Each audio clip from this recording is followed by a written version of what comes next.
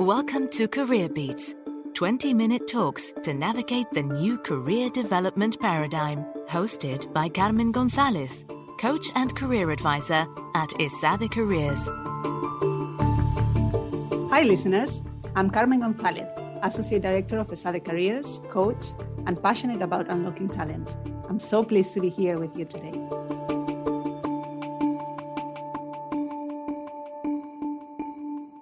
Who hasn't felt uncomfortable when networking during a work-related cocktail or conference? For most of us, networking doesn't come easily, and it is normal to feel unsure of how to best interact with someone that we barely know or don't know at all. How to best introduce oneself? How to small talk naturally? These are some of the questions that we'll answer in today's episode, The Secret to Love Networking. And for this, we have the absolute pleasure of having Vishal Thacker. Vishal is a brand strategist, consultant, and speaker who helps brands, founders, and career changers to achieve their goals through the power of stories and connection. After nearly a decade in branding, he now works with business school graduates to help them gain self-awareness and make meaningful career decisions, something he decided to do when he was pursuing his MBA here at ESADE. Networking is a significant part of his toolkit, and he has used this for his own career, to develop his business, and now also helps MBAs to use the power of networking to build meaningful connections and fulfill their goals. Vishal, thank you for being with us today. Welcome to the show. Hey, good morning, Carmen. It's a pleasure to be here. Thanks for having me. Thanks for being with us. So, from ESADE Careers, we talk about the importance of networking with our students all the time. So let me start with a critical question. For you, what makes networking so important? All right. The thing that makes networking important to me is that fundamentally people are the gatekeepers of opportunities and the makers of decisions. That's fundamentally what it comes down to. We have this tendency, whether it is as job seekers or especially I'm going to focus on job seekers in this context.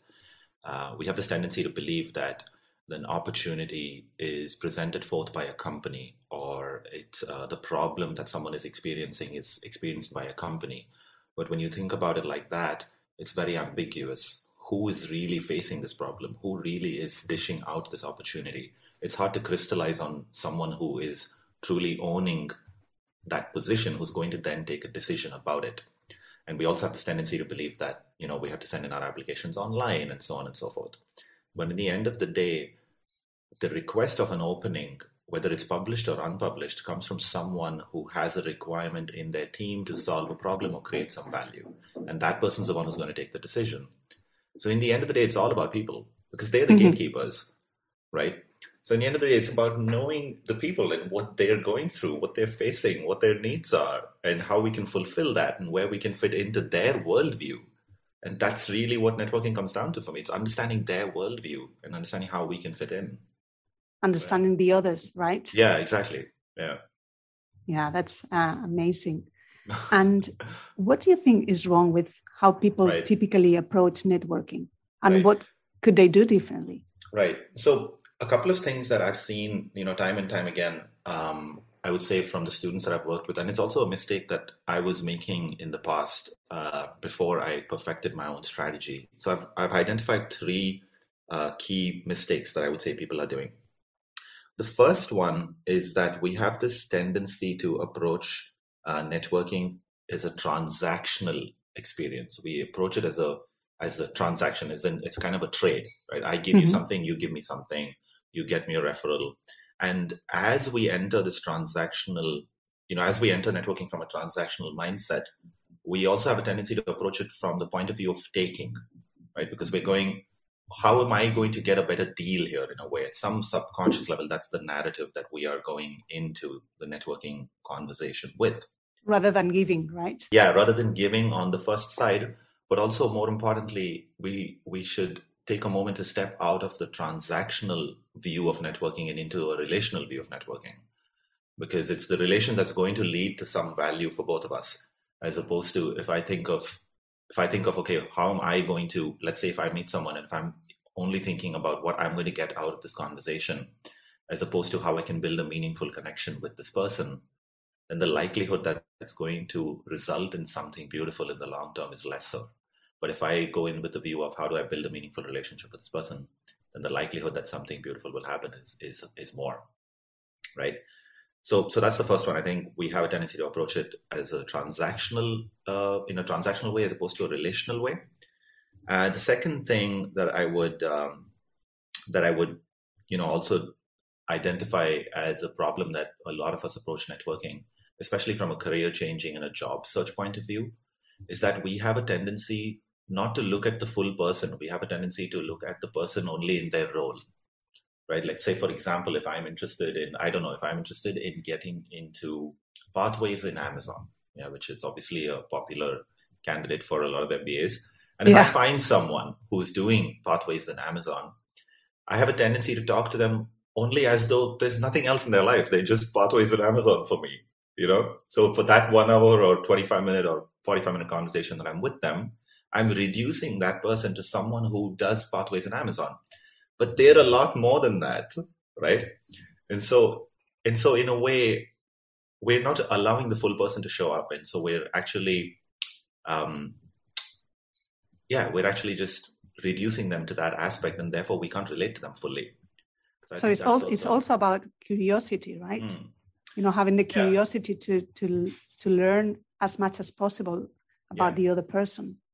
Yeah, I think there's a sense of a deep interest in terms of the other person and who they are and why they've taken the decisions that they've taken, right? Because I think there's also two ways of approaching. Like if we were to break this down a little bit more, when we approach this as this person as that role, we have a tendency to ask questions and to drive the conversation only at the nature of the work and the nature of the job, and so it never becomes. It's not a rich conversation. Right, it's a conversation that only serves that purpose, which is the third mistake, which I'll get to in a bit. But instead, if we were to talk about the full person, we can actually understand their story and why they took the decisions they took. How is their current decision? How do they see their current decision playing out in their future? Right? How do they see their future changing through what they're doing right now? And so what we can actually do by asking questions that are more holistic about the individual is that we can get much more valuable information on which to take a decision for ourselves, right? So let's say, going back to the example of if I'm a student who's interested in pathways at Amazon, it's one thing to know how to get into the position and what the position entails and, the nature of the work and how bad the hours are or what the culture is like. That's one side of the conversation. That's fine. But the other side of the conversation is a lot richer if I can understand truly what made the person choose this over something else. How do I see this person's career panning out as a result of this decision, right? What is it that they value? And so how did they feel that those values are fulfilled through this decision? So by answering those kind of questions, or for example, in the case of someone who's made a career transition, I can explore what was it about, how did they approach the specific transition aspect? Maybe they went from engineering to something else. How did they approach that? Because that way, if I get more information about the person from a holistic standpoint, I can actually take a clearer decision, because I am obviously not just a role. I'm a full person who's trying to get into a role. So it sheds more light into my own process in a way. Do you see what I mean? Yeah, absolutely. Yeah. That's a great view. Yeah. Thank you. Yeah, I'm just, if I have a tendency to go into some wild tangent. So if I do, please feel free to check me and keep me in line. I can come back. So, because I clearly love this topic, I can talk about it endlessly. I think that the third thing I've noticed, so going back, the first one is that we approach it transactionally as opposed to relationally. The second one is that we have a tendency to not focus on the full person, but to focus on the person as a role. And the third one is that we're too focused on the outcome, right? Where we approach it, again, I think this is also a different translation of both of these points of views. But in the end of the day, we're always thinking about this. In a way, we are, at some unconscious level, we are aware that we are starting the relationship with a specific goal of getting a referral or getting an offer or landing a project. We are not starting the relationship for the sake of building a relationship. We're starting the relationship for the sake of, I need X. Right. And so we have this outcome-based thinking when we approach these relationships. which fundamentally creates a process that's not interesting. And so no one actually enjoys the process of getting to know the person and of actually continuing to know the person. Because in the end of the day, it's, did I get X? If I did, okay, fine. And if I didn't, then the relationship seems kind of unnecessary. And that's kind of sad, actually, because you're talking about a person here. Yeah, absolutely. Yeah. Yeah, and we really want to learn how to love networking. Right. So how can we enjoy the process instead of feeling that it is something that we have to do, like an obligation? Yeah, that's interesting. We segued right from we approach it from a result point of view as opposed to the process point of view. And so one of the things that I feel about enjoying the process, there's some very interesting thoughts that have come from Naval Ravikant. So Naval Ravikant is the founder of AngelList, and he's an investor in Silicon Valley. And in Silicon Valley, he's considered one of the quote unquote conscious voices of Silicon Valley. And so in a way, he has very interesting points of views on how to approach business.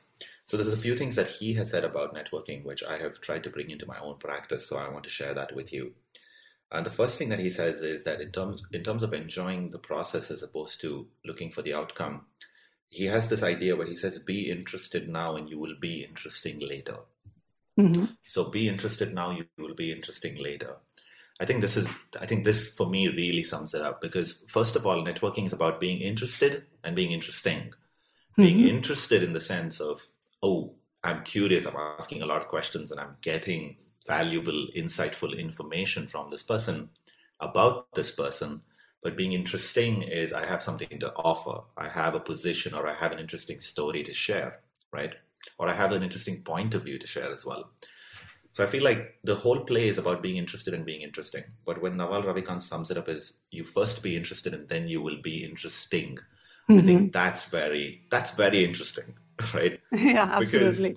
Because most of us, we approach, and generally, if we think about it in the business world, we've been taught to be talkers, right? So we have this tendency to think, oh, I have to be interesting. We have this pressure to be interesting.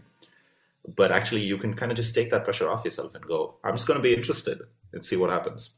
Yeah, right? Absolutely. Yeah. And being interested is linked with being motivated, and motivation is contagious, right? Right. And that helps having the spark that is needed to be interesting. So that's great advice. Yeah, for sure. I think having some deep curiosity about something which you can then use to clarify your own decision or your own thinking or your own career process, I think that's really what it's about, right? Because also we forget that actually, let's say if you're in a place, going back to the example of someone who wants to switch from, say, engineering to marketing, or someone who wants to go into Amazon Pathways after their MBA, there's always someone who's going to relate to where you are in your story, because it's very likely that they've been there in your story, right? They've been there in their story, sorry. So they would also have been at a point where they were trying to make a similar change that you're trying to make. And so in a way, we have to have this deep sense of curiosity to shed some light on some aspect of our own thinking by having that curiosity about the other person's thinking, right? And so when we direct that curiosity towards them, we can actually unlock a lot of layers and we can make things very interesting for us and for them.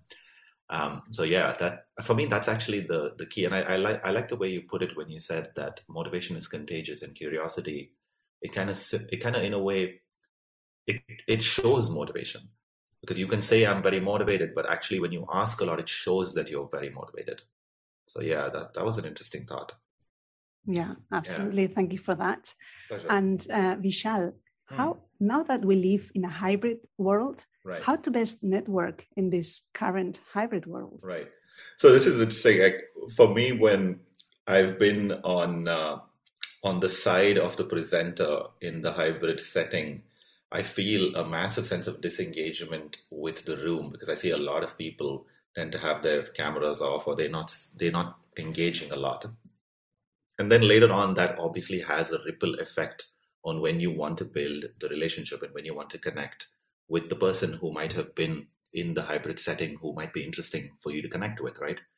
And so what I've seen is that actually anyone who has the willingness and the proactiveness to go, okay, I'm going to switch on my camera, I'm going to raise my hand, I'm going to unmute my mic, I'm going to ask a question, I'm going to make an interesting comment, I'm going to share something.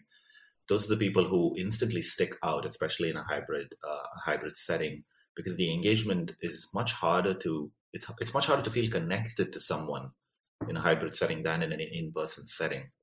And so we have to take that extra initiative. We have to take that extra ownership to go, okay, I'm going to make sure that I can at least get on this person's radar, not just for the sake of it, but because I genuinely have something of interest to say or something to ask. And as a means of doing that, then create, at least plant a seed in their mind saying, hey, you remember we met in this online event and I'd like to pick up the conversation with you. But fundamentally for me, whether it's a hybrid or an in-person setting, taking ownership of the conversation is so crucial, because this is something I see a lot with even with students who want to network with me, for example, where I often get students going, hey, I'd like to talk to you about something. I come into the meeting, but they never drive the conversation towards, okay, so this is what I wanted to talk to you about. So in a way, if you are the networker, then it's your responsibility to go, I'm going to take the ownership of this conversation and move it in a direction that's useful for both of us, and then move it towards wrapping it up as well, which I feel is something we don't do. But in a hybrid setting, it's that much more important because the engagement's lower. Yeah. One thing I would recommend to students is ask yourself how you feel in a hybrid setting when you're the one presenting. How do you want people in a hybrid setting to respond to you when you're on the presenter's side?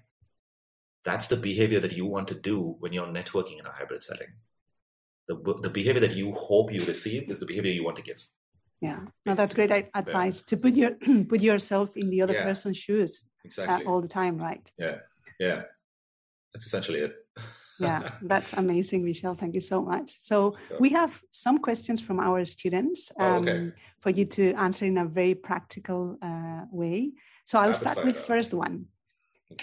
How to best break the ice in an online networking situation. So we were talking about this hybrid world, and specifically in an online situation, how to start. Do you have a practical recipe for this? Right.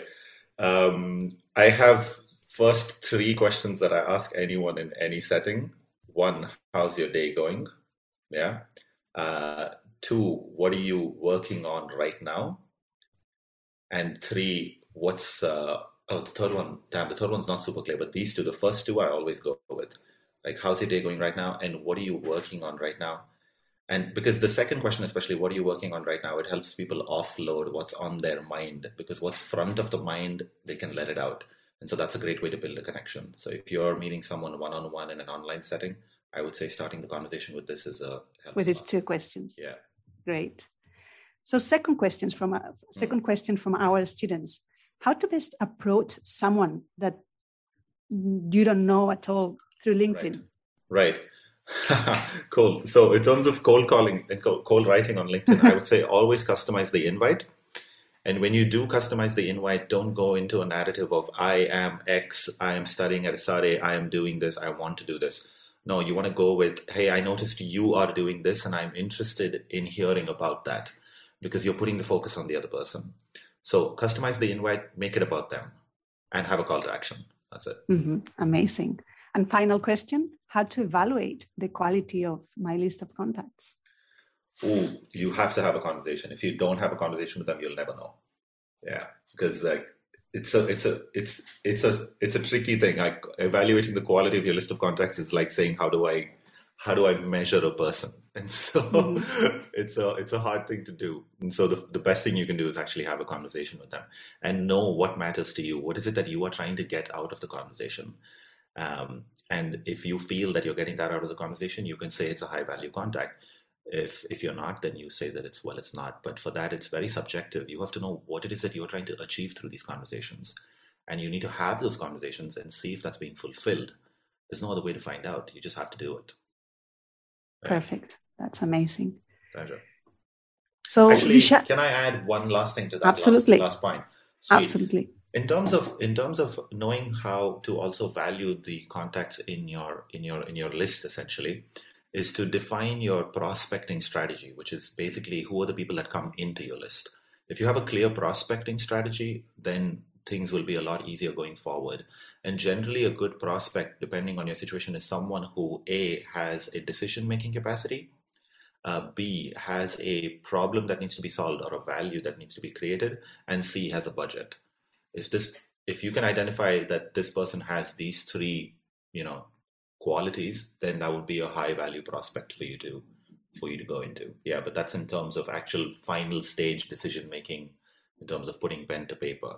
But if you're talking about more early stage networking where it's finding out, clarifying your decisions, then that's a bit trickier. Yeah. Perfect. That's a very practical advice. Thank you. Okay. And Vishal, what would be your main piece of advice for our students to build a strong career related to networking or in general?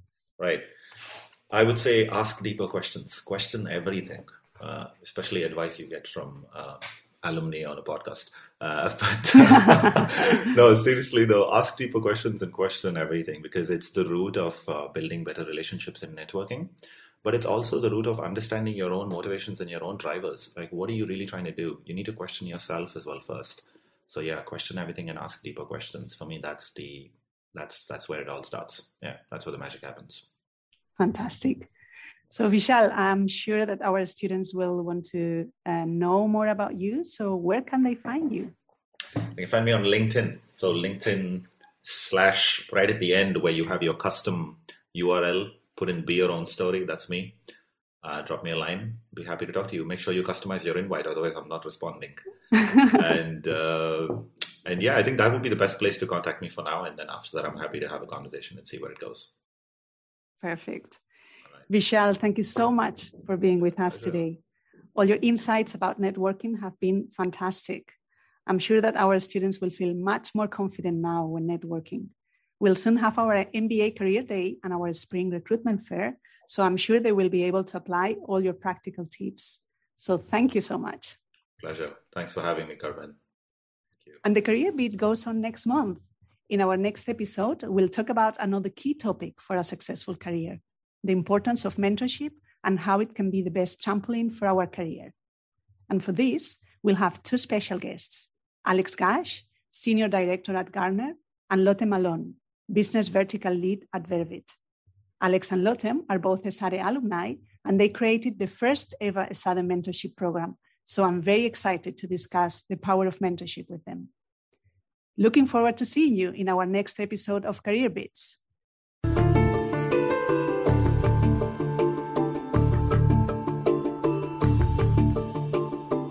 Keep your career beating. Tune in on Spotify, Google Podcasts, and Apple Podcasts for a monthly dose of career stories, advice, and trends.